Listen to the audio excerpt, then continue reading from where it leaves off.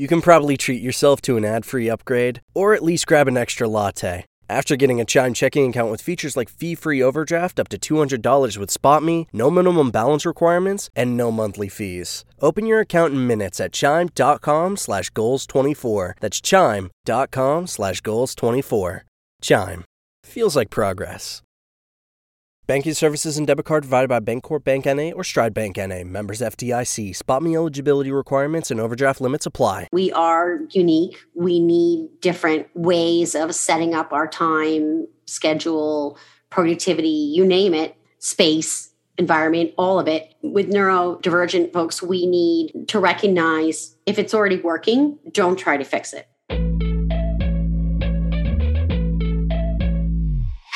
Hello and welcome to the Women and ADHD podcast. I'm your host, Katie Weber. I was diagnosed with ADHD at the ripe old age of 45, and it completely turned my world upside down.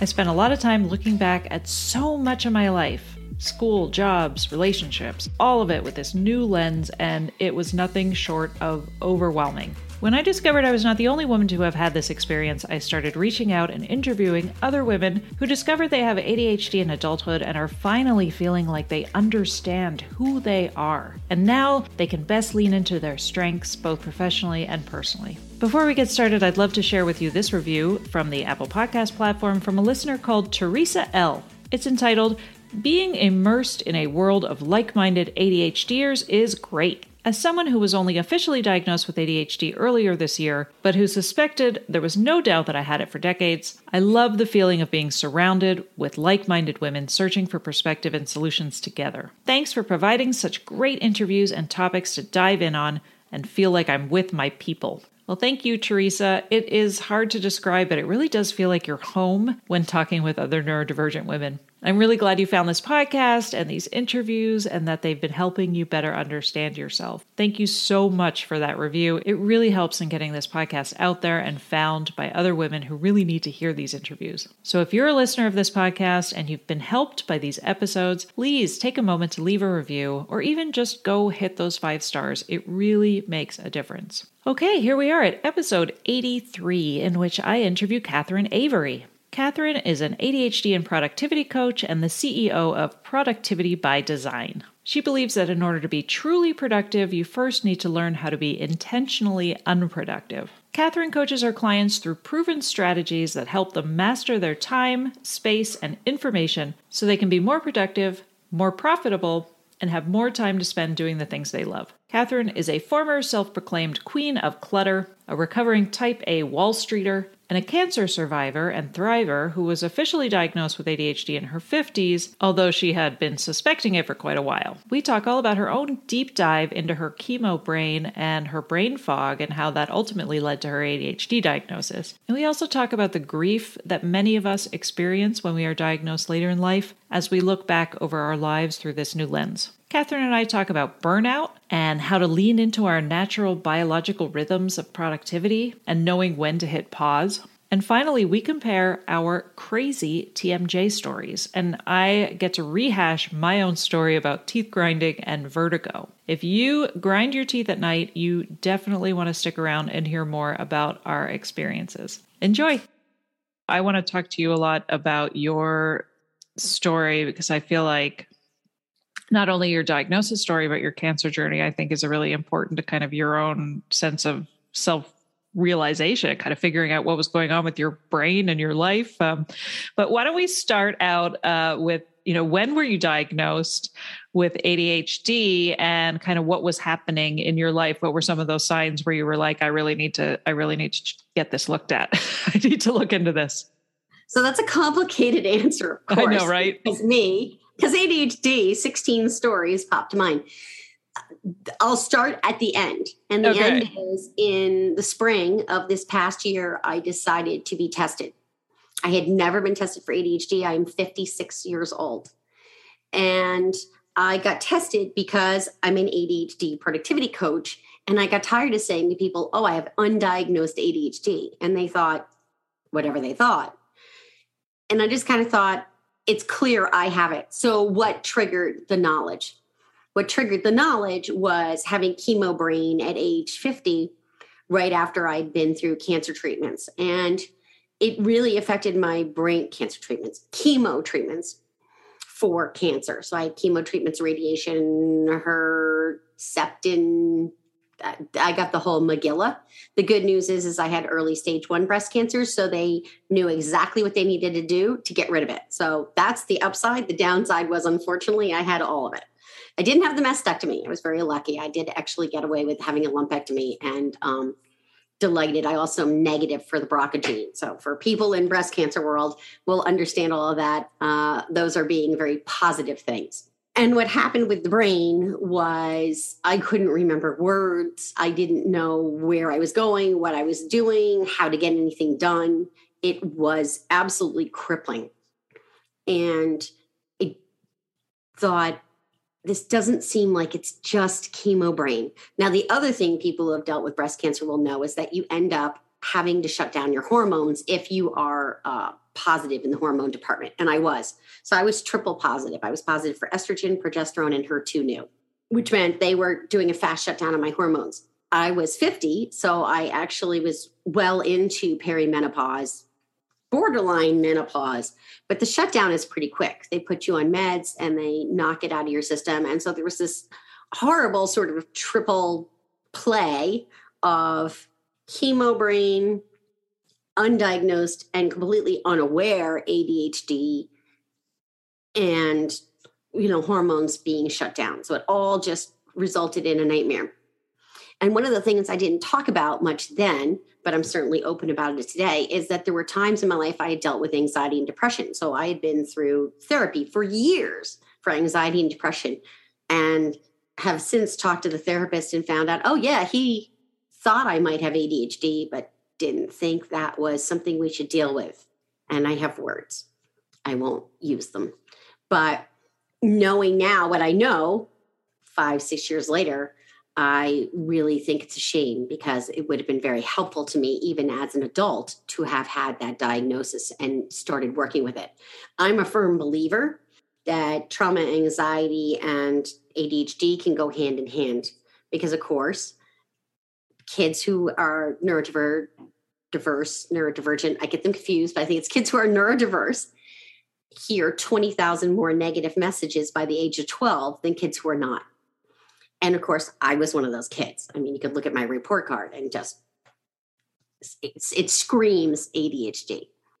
So I then went on kind of a brain journey. What am I going to do next? And I did take medication for the depression, which was caused by cancer/chemo. They'll say it was cancer. I say it was chemo. Chemo was chemical. I think it messed with brain waves and put me into a depression. I think walking around with brain fog probably has a big chunk to do with depression too, because it was so frustrating to be super smart. And I am 2E, twice exceptional, gifted, and ADHD. So I went on like a brain journey, and I started looking into how could I learn more about ADHD and executive function. All this was happening at the exact same time as my daughter was entering 6th grade math and really being challenged and showing executive function struggles. So ding, ding, ding, ding, like daughter, like mother. She didn't get tested till the summer. So I didn't get, we just both kind of just said, we're executive functioning issued people. We just have some executive function challenges. And I didn't want to believe I had ADHD. I'm not sure why I was in denial for so long. I kind of get over myself. I'm not sure. I guess I wanted to be different, even more different than I already am, right? Well, sometimes our ADHD gets in the way of us even getting the diagnosis, like there's a lot of steps involved, and we're busy and exhausted and doing a million other things that sometimes just even getting the official diagnosis can kind of fall down the to-do list.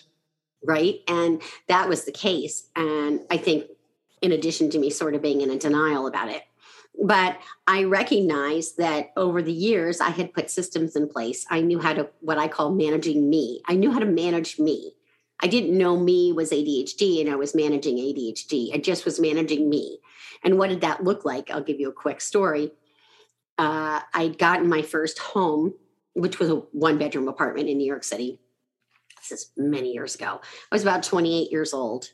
And when I purchased it, I had to take my first mortgage. And I knew that I struggled with paying bills. And I just thought that was a fluke about me. And so I was a nervous wreck about it. So I said, here's what I'm going to do. I get a bonus. I worked in Wall Street at the time. So I would get a bonus, and don't get all excited. It wasn't a huge bonus, but it was a bonus. And what I would do is I went to the bank and I said, now remember people, this is way before automated bill paying and everything else. I said, is there a way we can set up a savings account, and I'll put the money in at the beginning of the year to pay my mortgage, and it will just auto pay from here. And the bank said, I had the mortgage at the same bank. They set the whole thing up. So I'd put all the money in before January 1st, have it ready to go for the next year's mortgage. And it just paid, because I was so stressed out about the responsibility of paying a mortgage. Now, I mean, we kind of laugh at that, but if you're in ADHD land, that is a serious concern, because we forget to pay bills.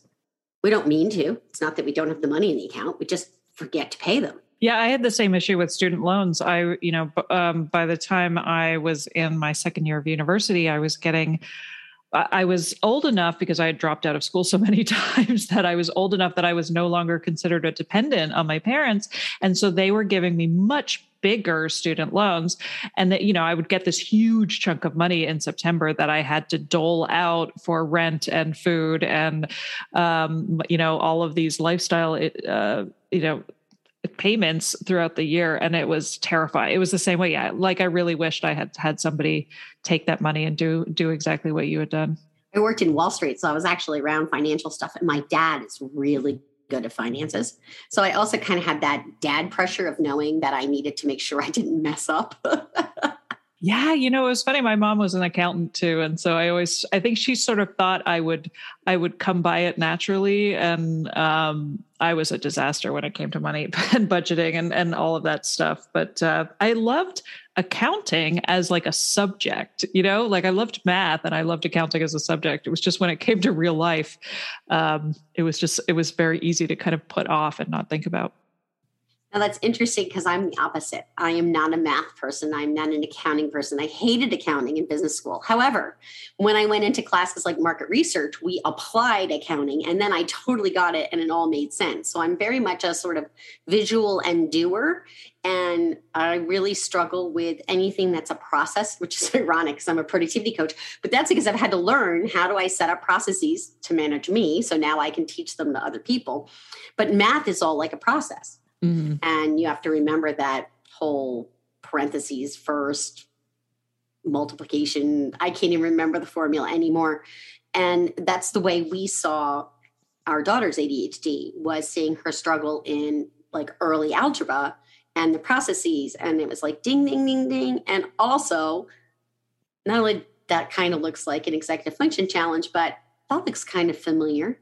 I kind of remember being that person. Yeah, right. I remember admitting to my children that the only time I ever cheated on a test in middle school and high school was math tests, when you had to remember formulas, because I just never could. And so I would write the formula in pencil on the inside of my Texas Instruments calculator cover. And then as soon as I got into the test, I would write all the formulas on the back of the paper, and then I would erase the Texas Instruments calculator so I didn't get caught. But yeah, that was the only time I cheated, even though I was like a lousy student in many ways. The only time I ever cheated was when it came to math formulas. Like I just couldn't remember those. I don't think they make you remember them anymore. I think finally somebody realized that was a terrible thing to do, but it really kind of depends. Yeah. She just bumped into this with her chem test and was very frustrated because he didn't give the formulas that he normally does. And of course, he's darling. He saw her and he said, I know what you're going to say. You can just retake the test. Don't worry. I'm going to help you through this. And it was great. And just in the moment, she still hasn't learned, like in the moment, she needs to say, Mr. Teacher, I can't do this test this way. My 504 is going to require me to need XYZ. Now, interestingly, the beauty of this was we found out the 504 actually doesn't require visual study methodologies. And so we are meeting, the whole team is meeting next Friday, and we're going to put that in place. Okay. As her original 504 was just for anxiety. And so it had a different kind of flavor to it. But now I'm realizing like, oh, hello, Mom, right? I'm in the world of ADHD. I think I would have looked at this, but I never even thought about it. I'm like, well, sure, her accommodations are fine. Not a problem. Right. Yeah. Actually, no, they're not fine. So just to backtrack a little bit back to your experience with chemo brain, because I know a lot of us, something happens in our life when we're diagnosed in adulthood. Something happens that kind of derails you, where you're like, what is going on? I'm not able to cope. I'm not able to remember like I used to. Like there's always something, where you feel like you're kind of imploding. And I know chemo brain is something that happens to a lot of women because of the estrogen fluctuations. But then again, when you are diagnosed with ADHD, a lot of us look back throughout our entire life and see, okay, the signs were there all along. And this is really just sort of peaks and troughs when it comes to my executive functioning. So like when you think about chemo brain, do you think chemo brain only happens to women who are neurodivergent to begin with? Or do you feel like chemo brain is just one of those things that can look like ADHD? I mean, how do you even like I always think of my guest, Emily Donahoe, who talks about the fish hooks. It's like when you're trying to figure out what is the source of these executive functioning issues, it just feels like you're pulling out a pile of fish hooks to like, how do you even begin to, in your brain research, how do you even begin to decide like what is what? You know what? I wish I really had a scientific answer to that question, and I don't. And I want to make that really super clear because I'm fascinated by this. This is like my thing that I am going after and trying to understand. And so I'm going to say in a I've witnessed kind of way. Mm-hmm. Brain fog, I think, is what you're talking about, which is similar to chemo brain. But brain fog can show up for ADHD women as we're losing our estrogen, because our estrogen has been the little engine that helped us skate along, that kind of replaced the things we're missing, like dopamine, et cetera. And I'm not a scientist, so I'm not going to say this well. So as I'm looking at this, I'm seeing these interplays of all these different things, at least in my life, what I've been through and what I'm seeing through some of my clients. There's going to be a link. We're going to find out. People are scientifically researching this now. There's even going to be a link between trauma, childhood trauma, and ADHD. And, what is that link? We don't really know. But ADHD kids, if they're getting 20,000 more negative messages, they are in some ways have been dealing with little t traumas all their life. So, okay, I feel like this is a two-part question. So part one is, I would say brain fog can come up, whether it's chemo brain. And so for me, chemo brain was the trigger, right? That's what derailed me enough that I said, I have no idea what to do next. There must be something more here. And then you can have that brain fog from hormones, and that can show up when you're pregnant. It can show up at any time where your hormones are fluctuating in a different kind of way. But as you lose that estrogen, your brain is just not going to work the same. I'm not saying that as an absolute. I'm saying that can be the case if you've got ADHD, that your brain is not working the same as it did before when you had the estrogen to sort of help you mask those symptoms. It was sort of like that little icing on the cake that, if there was something wrong with the cake, you could kind of hide it with a little extra icing, right? That's kind of like what estrogen is for women. Yeah. And I think that's what makes it so confusing for all of us when we do go to our medical professionals and they're like, no, it's probably more likely just this.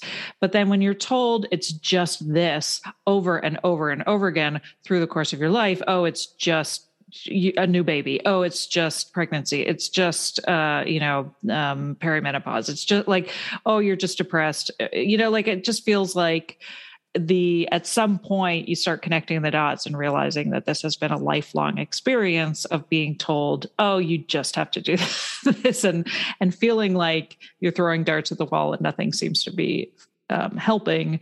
And then suddenly this magical diagnosis of ADHD comes along where it really starts to it feels like this foundational diagnosis of everything else that was seemingly random in your life. And I think that's why it's such a profound experience for so many of us when we're diagnosed, especially well into adulthood. I agree. And it really put a lot of the pieces in place. I already knew. I knew I had ADHD. When I filled that form out and got ready for my ADHD diagnosis, I mean, just reading the credit cards, the report cards, still stuck on that mortgage, aren't I? The report cards, and reading the comments the teachers had made. And I really only looked from 6th grade to 12th grade to see what they said. And the comments were things like easily distracted, gets in own way, could be a capable student who could be exceptional if she just applied herself, loses her notes and notebooks, turns in assignments late. Does this all sound kind of familiar? Because this is what it all said. And there was a part of me that really had to grieve because, little known story, I wanted to be a National Honors student. I wanted to be in National Honor Society. And my grades just weren't there because I hadn't had the kind of tutoring, et cetera, that I needed. And before anyone throws my parents under the bus, nobody knew about ADHD. They did not know. We just didn't have that knowledge. And I don't in any way ever blame my folks for not knowing. They just didn't know. They just, you're being lazy or whatever. It was just different times. Now we're so much more clued in. Just to go back to my daughter for a second, she is in National Honor Society because we do know, and I was able to advocate for her and get her the people she needed to be able to do very well academically. And it's very interesting to me that, and how much I've evolved. I would think like 10 years ago, I would have been so jealous. And now I'm just like, how great is that? That was the most awesome thing ever to watch her go up and get that and fulfill a dream that I had as a kid that I didn't get. So before you all say, oh, wow, you're so together. When I read that report card and got all those things ready and put them into that ADHD diagnosis sheet, I was a wreck. I really had to mourn losing that kid who didn't get what she needed. But once I did that, then it was like, oh, well, this makes sense. And it answered all the questions, all the why was stuff so challenging for me? Why was it such a struggle? And that's a gift, right? Oh, absolutely. Yeah, I had a very similar experience. I cried when I went back to look at my report cards because what was very sad for me too was I was entered the gifted program in the 3rd grade, and my kindergarten and 1st and 2nd grade report cards were very positive. She's a natural leader. She's, like all of these, very talkative, very like enthusiastic, always, and then there would be the odd, like her handwriting we need to work on her neatness and her handwriting. But for the most part, it was like all of these positive comments about how enthusiastic and motivated I was. And then I sort of saw this slow decline over the years as teachers just picked and picked and picked at all the things I wasn't good at, like she's so, she's easily distracted, all the things you said, easily distracted, can't be in groups. They always had to remove me from groups because I would be too chatty. And so like slowly I was like, my desk would end up getting moved all the way to the teachers, to sit next to the teacher. And like, I just saw this poor girl over the years really giving up on herself. And so by the time I was in high school, I knew something was odd. Like I knew I was bright, but I just couldn't do it. And so I stopped going. And then you would see the absences, right? And then it was like these, then it would be like needs to hand in reports. Then I just wasn't even trying at that point. And that's what made me cry was how much I had given up on myself and how nobody really knew how to help me back then. So yeah, like when I think about being a parent and the ways in which I am able to kind of shift my perspective and really help and advocate for my children who suffer from the same issues with executive function and memory and all of the things that I had.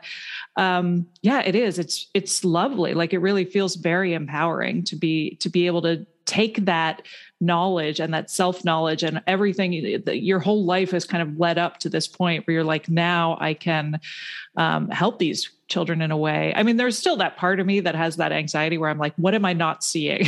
Because there was so much that was not seen in my childhood. But still, I think, I totally agree with you. It's a really lovely feeling to be able to help your kids in the way that you weren't helped, for sure. I'm getting very emotional. It was right? Really, I know. Right? I mean, we do, there is, that grief is, I think you can take it and make some really positive changes in your own life. And I talk a lot on this podcast just about like how incredible it's been to be able to kind of recognize my strengths as opposed to who I used to be, which was somebody who just always thought I was the problem. And so, but I think it is important to acknowledge a lot of that. that initial sadness of like what your life could have been. Yeah, for sure.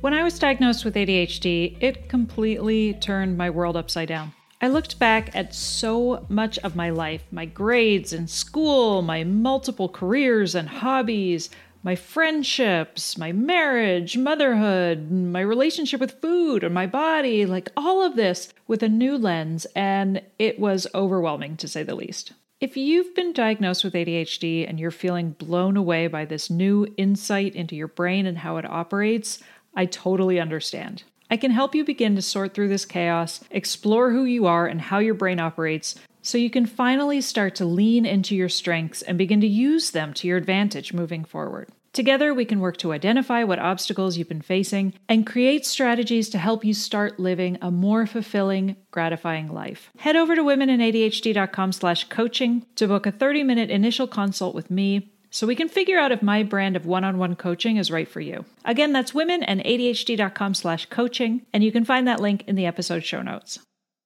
Any other parents out there who have struggled to instill good financial habits into their kids? I know I have. And that's why I'm so excited to tell you about the sponsor of today's episode, GoHenry by Acorns, the smart debit card and app for kids 6 through 18. With GoHenry, kids can learn about money, set spending and saving goals, and even track chores and earn allowance money right within the app.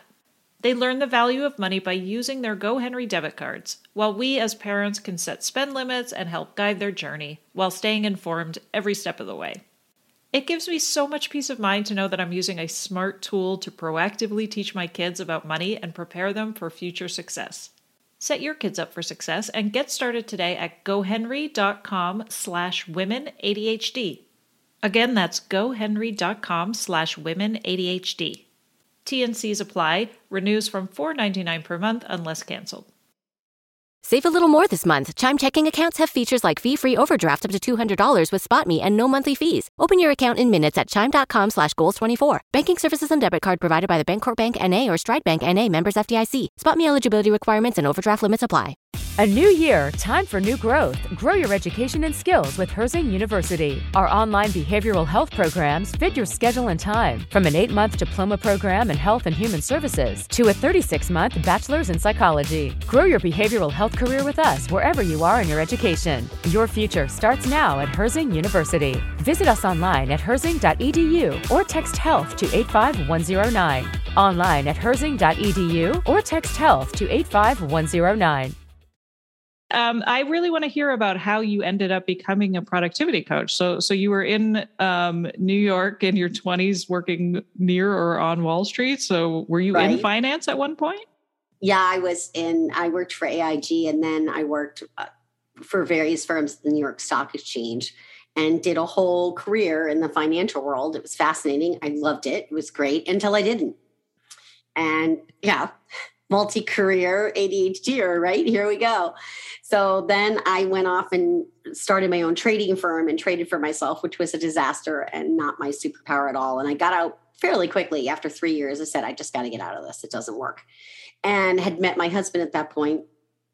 And I guess we were newlyweds or just about to get married. I'm not sure which. And I said, I really have always wanted to go to design school. So I went to design school and I went into commercial office design, which I absolutely loved.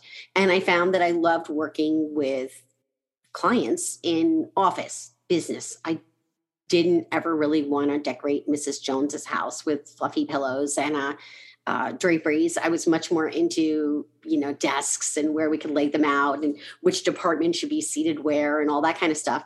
And so productivity became a natural evolution out of this. And I went to study under Barbara Hemphill to become a certified productive environment specialist, which is basically someone who helps clients set up a productive environment, whether that's a larger corporation and we go in and do a day, or whether that is an individual and we do organizing. And of course, what happened was the pandemic happened. And I was already morphing towards productivity consulting. And I was on what I called a 3-year plan to become a laptop business. And it was my plan to be an online consultant. Well, that plan went from 3 years to 3 months because, of course, I had no choice. I couldn't go out and help offices organize their space anymore because no one was going to their offices, one, and two, they sure didn't want me there. This is even before masks. So, and by masks, I mean like literally the ones we were wearing for the pandemic, not masking, which is a whole other topic. So I looked into a couple of coaching programs and really had been told about a program called Coach Approach for organizers, which is really now more Coach Approach for people who are into organizing, productivity, and neurodiversity. They just haven't changed their name yet. And I don't know if they will or won't. And I started that in June of 2020. And I have pretty much been in school while working, while everything a mom does in family life. And I am a sandwich generation. So I'm not only dealing with a teenager who's looking at colleges, I'm also dealing with seniors who are starting to need more doctor appointments and things like this. God bless them. And so it's been a little nutty, to say the least, but it's been great. It's been an incredible ride. I've learned a ton. While I was in it, they were morphing over to include a neurodiversity certification. So that's what I will graduate with, is a certificate in neurodiversity coaching. Oh, incredible. Okay. So, Yeah. I mean, I've got the productivity background already. Right. Partly from having studied with productive environment, partly managing me. So I didn't feel I needed to get the productivity designation. I thought it would be better to get the neurodiversity designation. Mm-hmm. And that's my clientele. What have you noticed is different when you talk about productivity with somebody who is neurotypical versus somebody who is neurodivergent? Because I feel like that word is very different to different people in terms of like what even is productivity. What are some of the differences you've noticed? Well, and it's been a long time since I worked with neurotypical people on productivity because my whole world now is neurodiversity. I would really say no matter what, an individual is an individual and we are unique. We need different ways of setting up our time, schedule, productivity, you name it, space, environment, all of it. And I think that can even vary amongst neurotypical people. With neurodivergent folks, we need to recognize if it's already working, don't try to fix it. I can't tell you how often I'll have someone say, oh, I'm using this planner, but I really want to move over and use Asana. And I'm like, do you really? Is that what you really want? And then, 6 weeks later, oh, I hate Asana and I'm never using it again. I'm going back to my planner. Mm-hmm. Because it wasn't broken. So don't fix it. So if you've got something that's really working for you already, I don't want to come in and say, you must use this program. You must go this direction, because people are so different. I mean, we wouldn't have 100 different types of project management software if we were all the same, whether we're neurodivergent or neurotypical, right? Yeah, that's a good point. I mean, I think we are more, I think if you are neurodivergent, you have sort of grown up with this sense that everybody else got the manual but you, right? So it makes sense that by the time you're an adult, when everybody says this is the thing that works, you will want to try it, right? Because there's some part of you that never trusts what works for you because you've sort of, like you said, like you've been told myriad times throughout your life that what works for you, even though it's working for you, is still wrong. And I think that's where we get to that questioning part where we're like, we don't even understand, I think it's almost like this knee-jerk reaction for us to go with what everybody else says is working. And also I think there's the sort of impulsive part of us that like chases the excitement of something new. And even if something is working for us, we have a tendency to be like, oh, but I want to see if this thing is going to work better. Right. I mean, right, like we're shiny. Right. So it's I like, want it. There's that part of the follow the dopamine part where we're like, oh, it's so new and exciting. And I think we get really fixated on like perfection because we're such puzzle solvers. So it's always fascinating to me to think about like all of the different elements to an ADHD brain that lead to, why we are the way we are when it comes to organization and productivity. And I can give you a perfect example. Oh, good. I was 6 years with Asana.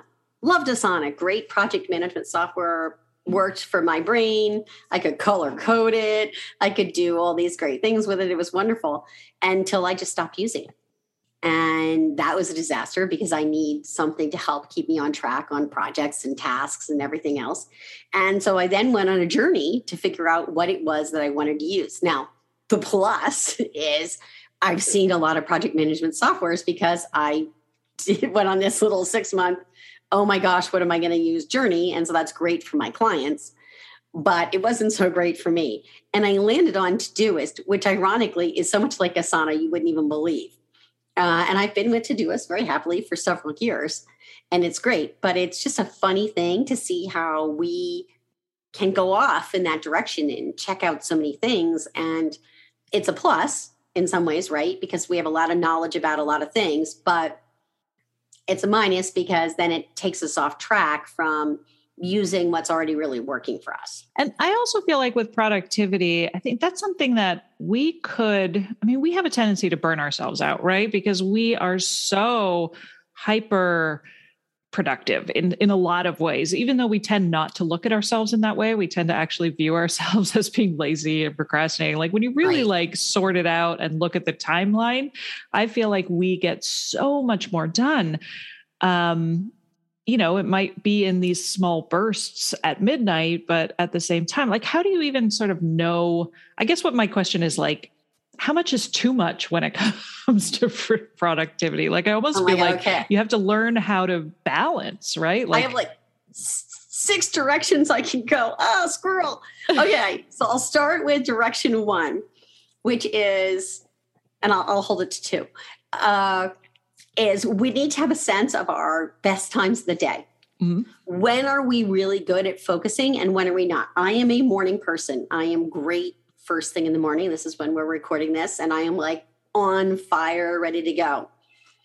The afternoon, I slump very badly. It is not my strongest point of the day. And so what I do is at the end of my workday, 3:30, 4 o'clock, and this, by the way, is also related to transitions, is I go and take my power walk about 1.5 to 2 miles. I'm trying to get back up to 2 miles. I'm very excited about that. And that becomes my transition to the evening to family time. And it also gives me a second burst of energy because exercise helps us with that, which is great.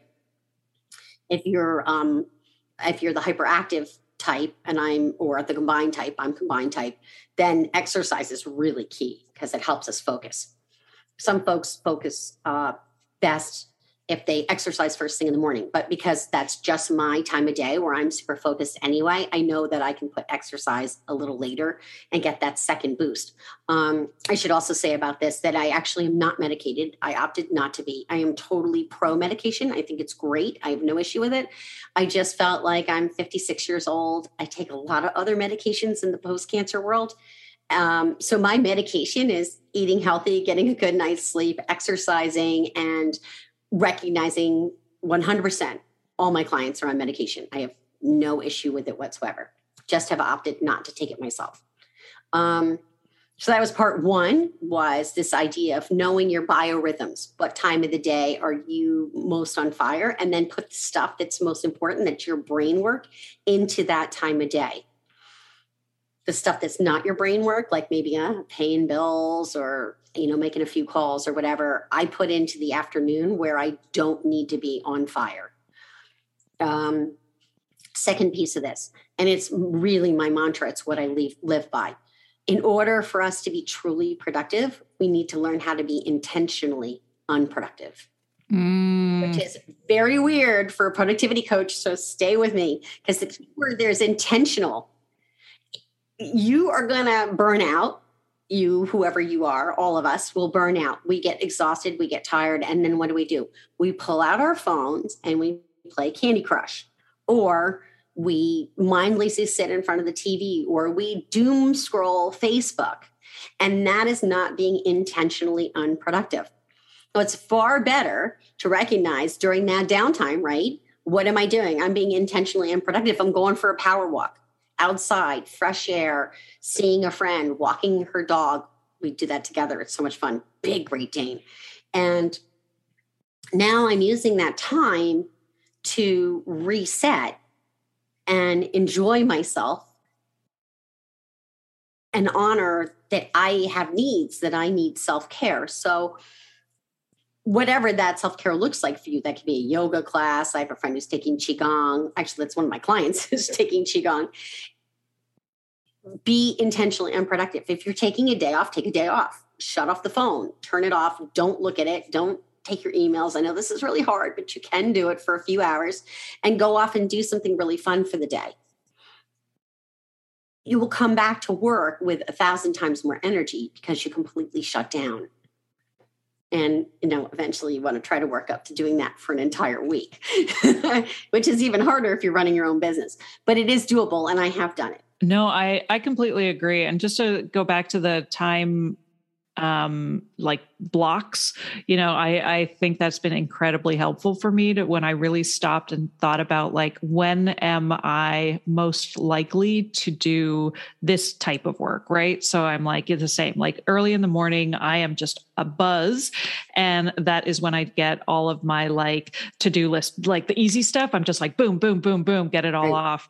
And then I walk my dog at like 3:00 when I'm feeling that slump. I do the exact same thing, and not because it is. You're right. It's a nice transition from that into the evening, and then I know that in the evening my brain has quieted down, and so that's when there's certain types of things I do better in the evening. So I like wait. I don't try to do those earlier in the day. Like so again, it's like really trying to stop and think like, what am I most when is this task best, serving me throughout the day, and kind of trying to place it into these time blocks. But again, that comes with an enormous amount of privilege being an entrepreneur and not having a 9-to-5 job where you have to sit at a desk. Like I realize that there's a lot of freedom that my life allows that kind of freedom. But I will say, even in corporate, you can make this work. You can say, because I have a corporate client, and one of the things I've encouraged her to do is to not check email first thing in the morning. And she was very nervous about this. So what she did was she created a separate like little dinging noise on her computer for when her CEO contacts her. So no matter what, she has to be available for the CEO, but she doesn't check email before 10:00 in the morning so she can get some focus time in and some work done, because she works in HR and it's all day long with the emails and the phone calls, and she's never out of meetings. So that is one way you can manage that in corporate, is to say, I'm not going to be available. And listen, you put an autoresponder on your email that says, I'll be checking my email at 10 a.m. It's you know what? Here's the thing. We have all allowed everybody to run all over our boundaries. It is an age in which people can reach us 24/7 and they expect it. My clients don't expect it because I just set that boundary right up front. I'm not chit-chatting with them on the weekend. I mean, if really something urgent came up, I would be available, but that's that has yet to happen since I've gone into coaching. We draw the parameters and the boundaries around what we need. And if we have a brain-based challenge, it's even more mission critical that we do it, that we set these boundaries. So that's one way to do it. The other way to do it is, especially if you're an entrepreneur, it's a little trickier to do a corporate, but you can definitely do this as an entrepreneur. I only see clients Monday, Tuesday, Thursday. Wednesdays are crazy for me. There's always a whole bunch of trainings and meetings, etc. And then on Fridays, it's my strategy day. It's the day that I do all the intensive work that I may or may not have been able to get to during the week because I've been in constant meetings. I mean, I can be in 5 or 6 Zoom meetings a day. That's definitely something that happens in my world. So that's why I try to chunk them into Monday, Tuesday, Thursday, so that I have some Wednesday afternoon time for a few hours where I can really focus in, and then also on Fridays.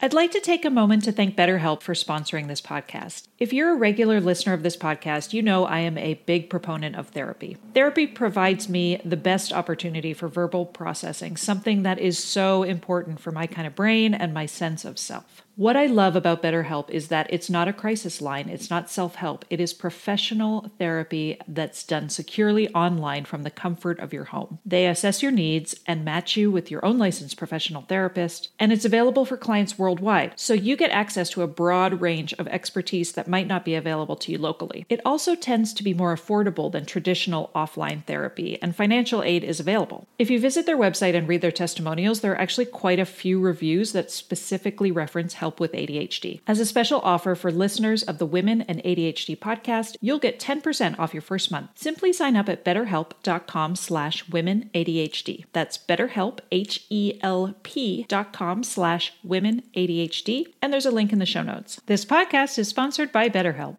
Hey friend, if there's one thing I've learned about ADHD over the last few years is that we can thrive with the right combination of accountability, planning, coaching, and peer support. Knowing all this, I set out to create the ultimate all-in-one coaching and accountability community for adults with ADHD or learning disabilities. I knew I couldn't do it alone, so I joined forces with one of my favorite ADHD coaches, Alex Gilbert of Capable Consulting, and together we launched the ADHD Lounge. The Lounge was created as a safe place for neurodivergent adults away from other social media, where we offer live group calls, co-working, and body doubling every weekday for accountability, focus, and skill development. We have weekly and monthly goal planning sessions to keep yourself on track. We also have one-on-one office hours with myself and Alex. And of course, friendship and lots of peer support. We have 3 different membership levels to meet you where you're at. So if you're looking for an affordable way to stay connected, productive, and accountable, while also having regular access to ADHD coaching and expertise, then make sure to come join me in the ADHDlounge.com. Again, that's the ADHDlounge.com. And as a listener of the Women in ADHD podcast, you can get 30% off your first month with the code PODCAST30. So head to the ADHDlounge.com and use the code PODCAST30 to get 30% off your first month.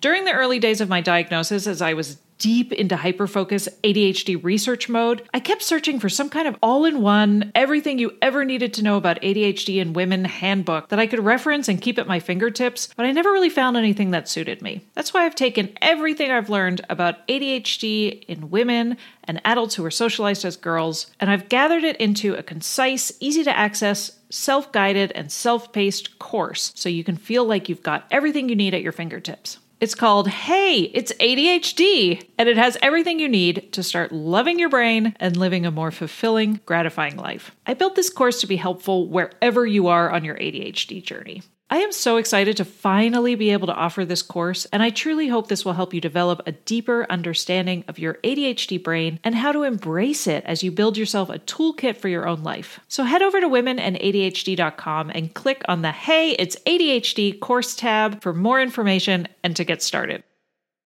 So now looking back at your own ADHD, what are some of the things that you feel like it's helped you with in your own life? What are some of the things you love most about it?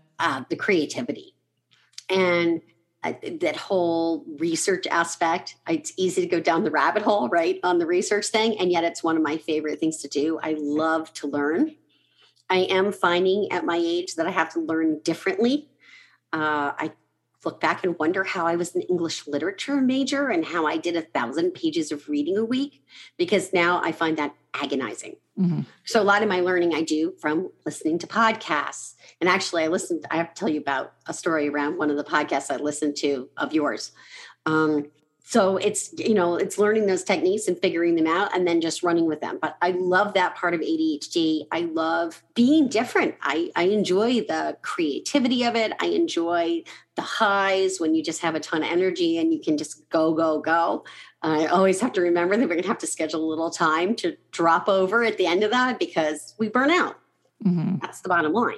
It's really easy for an ADHDer to burn out because we forget and we're in that hyper focus and we're going and we're so excited.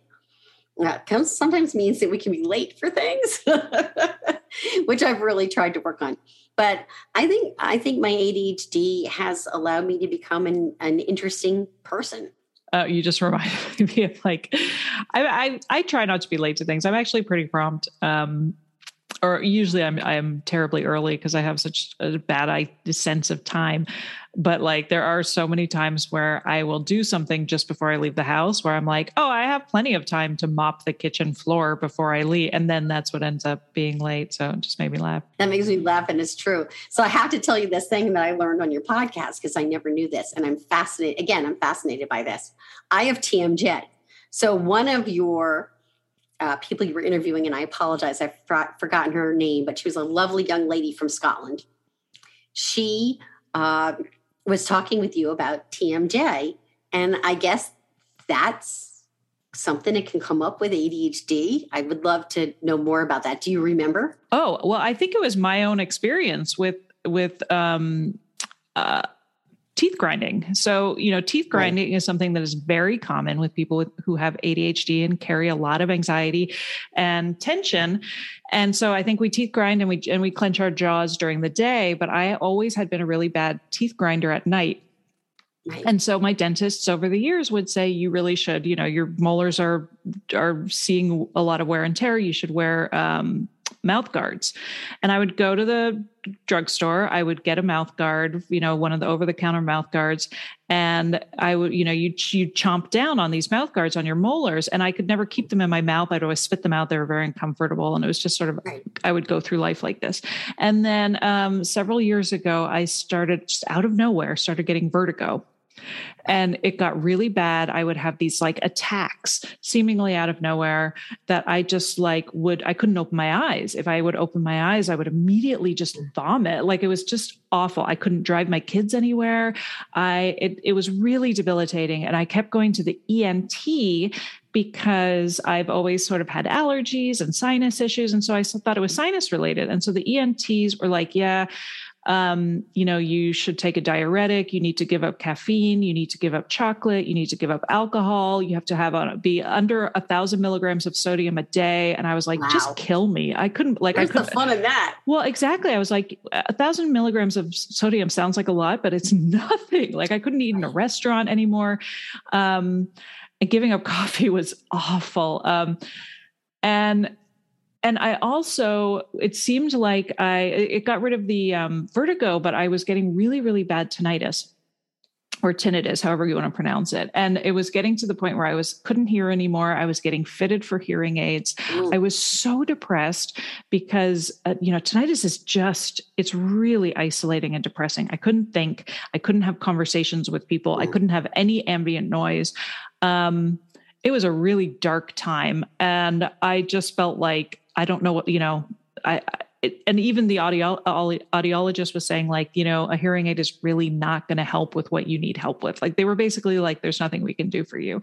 And then I went to a routine visit with my dentist, a hygienist, and was telling her about all these issues I had. And she said, it sounds to me like you might have TMJ.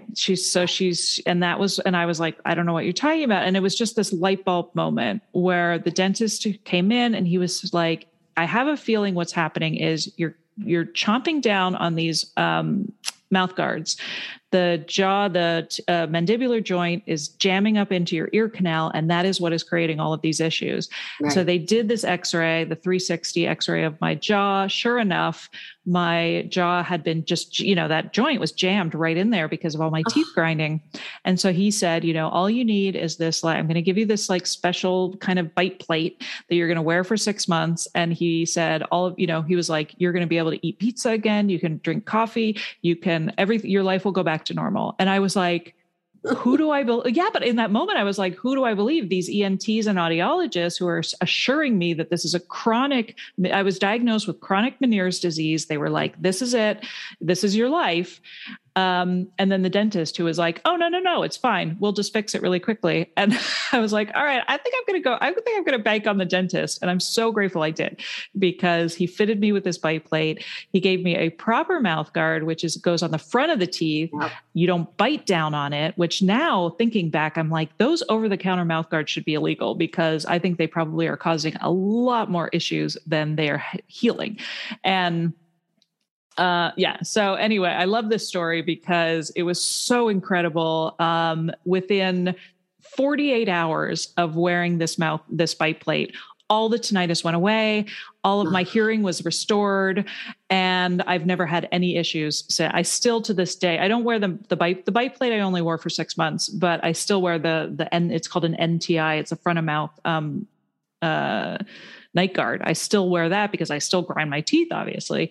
But all of those incredible, I was so sad. Like it was really, really dark. And I try to tell people this story as much as possible because I think there's definitely a lot of people who are grinding their teeth out there and their dentists are telling them to go get those molar mouth guards. And I'm like, that is the worst thing you can do for your jaw and your ear canal. So if anyone is having strange issues with tinnitus or vertigo or any kind of hearing loss, and you feel like this might be it feels like this might be an issue and you've been told you grind your teeth at night, like, please look into this. Cause, it was a crazy story. Yeah, please. This I think is hugely important. And it was fascinating to me.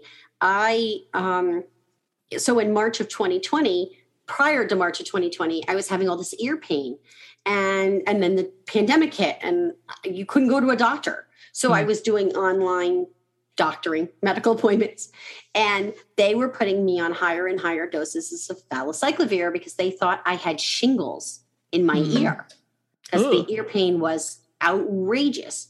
And I kept taking this and taking this and taking this. And what I had been doing was putting my dentist off because I didn't want to go anywhere where I had to open my mouth wide in a pandemic. So I was just a wreck. I was terrified to go to the dentist. And finally, I guess over the summer, the ENT said, we're going to just have to bring you in the fall and we're going to have to go in and do an endoscopy and do all these things. And I was like, no. So I said, you know what, let me just go see the dentist and ask some questions and see, because he'd said, maybe you need to see the dentist. So I said, all right, I'm going to suck it up and I'm going to go and, fully masked, did the whole 9 yards, got in there. And I said, here's what's going on. I have this tremendous ear pain, like piercing, brutal ear pain. And like you said, debilitating. It's to be like that is a horrible, horrible thing. And so he came in and he took his 2 fingers and stuck them in my mouth. And he said, chomp down on my fingers. And the pain was such that I was almost on the ceiling because it was so bad. And he said, TMJ, we're getting you a mouth guard, the whole 9 yards. Mine actually goes the whole way back. I wear it every single night. I have really chomped the back of the molars. So I'm going to ask about that front one because I have really done a job on the back molars of this thing. But as I've gotten used to it and used it, I have no pain. My life is perfectly normal. I have to wear an ugly mouth guard to bed and it's not terribly comfortable. And it did take some getting used to. I mean, he told me, he's like, wear it for 15 minutes, an hour, 2 hours, 3 hours until you get used to it. And then you'll just end up sleeping with it and it'd be perfectly normal. And that is the case. But it's truly, if you've got weird symptoms, just keep asking, see different doctors. And, it's same with ADHD, right? Let's just bring this right back around to ADHD. Don't let someone tell you, no, it's not ADHD. You just have anxiety and depression or whatever. That was my story. Keep pursuing it because the fact is you may just not have found the right doctor yet.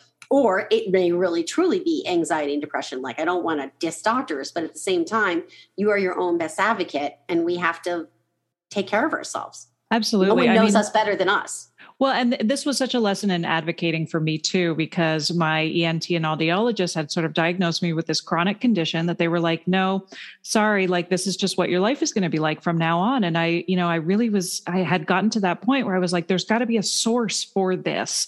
And the doctors were just interested in treating the pain. They were just the pain management. And they had gotten into this, like, let's just make this as easy as possible, where I was like, no, something has to be causing this. And so, yeah, there's so many parallels to that. And the way in which so many of us are diagnosed with depression and anxiety without looking into what is the root cause of the depression and anxiety. We're just going to give you a pill and treat that.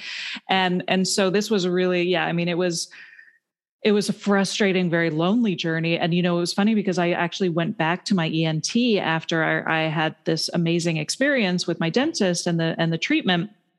And I went back to him and I said, isn't this amazing? It was actually GMJD and it was like, blah.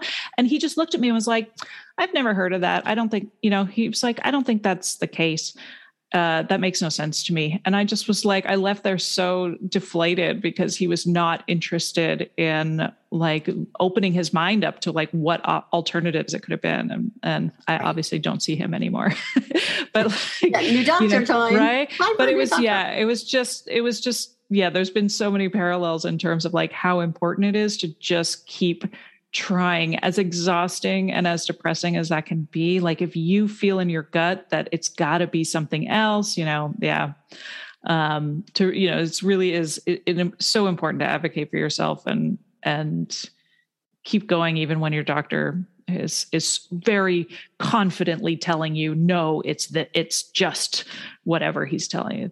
I say he. Exactly. I know it's possible that there are that there are women doctors out there who gatekeep as much as men, but absolutely they do. We could spend just another hour talking about the stories I've got about women doctors as well. So, I want to make sure we spend the next, I want to make sure we have everybody know how they can find you and how they can work with you. And, where are you? What are you doing on the internet these days? Okay. Well, I am found at my website, productivitybydesign.com. If you want to reach out to me to chat about anything, you can do callwithcatherine.com, Catherine with a C, and set up a time on my schedule. I'm on all the social media channels, trying to build my YouTube presence. And I'm also host of the Uncluttered Office podcast. And Katie is going to be on my podcast as well. So stay tuned for that. I guess that's really it. Happy to connect with people. This has been an amazing time. Thank you so much for having me on. Awesome. Yeah. Thank you so much. It was really fascinating to hear your story. And we got to talk about some issues I wasn't expecting, which often happens with this podcast. So yeah, it was lovely getting to know you more, Catherine. So thank you so much. And there you have it. Thank you for listening, and I really hope you enjoyed this episode of the Women and ADHD podcast. Also, we ADHDers crave feedback, and I would really appreciate hearing from you, the listener. If you're a fan of the podcast, please take a moment to leave me a review on Apple Podcasts or Audible. And if that feels like too much, and I get it, then just take a few seconds right now to give me a 5-star rating. Or share this episode on your own social media to help reach more women who maybe have yet to discover and lean into this gift of neurodivergency. And they may still be struggling and don't even know why. And if you'd like to find out more about me and my one-on-one coaching for women with ADHD, head over to womenandadhd.com/coaching. And you can always find that link in the show notes. I'll see you next week when I interview another amazing woman who discovered that she is not lazy or crazy or broken, but she has ADHD, and she is now on the path to understanding her neurodiversity and finally using this gift to her advantage. Take care till then. Spring. Nothing like the world progressing towards summer to inspire your own progress. That's what life's all about, in your career, relationships, and your finances. Let's talk about that last one. With the Chime Secured Credit Builder Visa credit card, it's easy to start building credit with everyday purchases and regular on-time payments with no annual fees or interest. And if your credit score grows, so could your opportunities for lower rates on loans, like for a car or home. Sounds like progress, right? With Chime Secure Credit Card, you can start improving your credit scores right away. Get started today at chime.com/build. That's chime.com/build. Chime. Feels like progress. The Chime Credit Builder Visa credit card is issued by Bancorp Bank N.A. or Stride Bank N.A. Members FDIC. Out-of-network ATM withdrawal and OTC advance fees may apply. Terms and conditions apply. Go to chime.com/disclosures for details. What if I told you that you can support your blood pressure and healthy CoQ10 levels with 2 chews a day? The new Super Beats Heart Chews Advanced is now supercharged with CoQ10. That's like getting CoQ10 for free. Our powerful blend of beetroot, grapeseed extract, and CoQ10 supports your cardiovascular health. Visit RadioBeats.com and find out how you can get a free 30-day supply on bundles and save 15% with the promo code DEAL.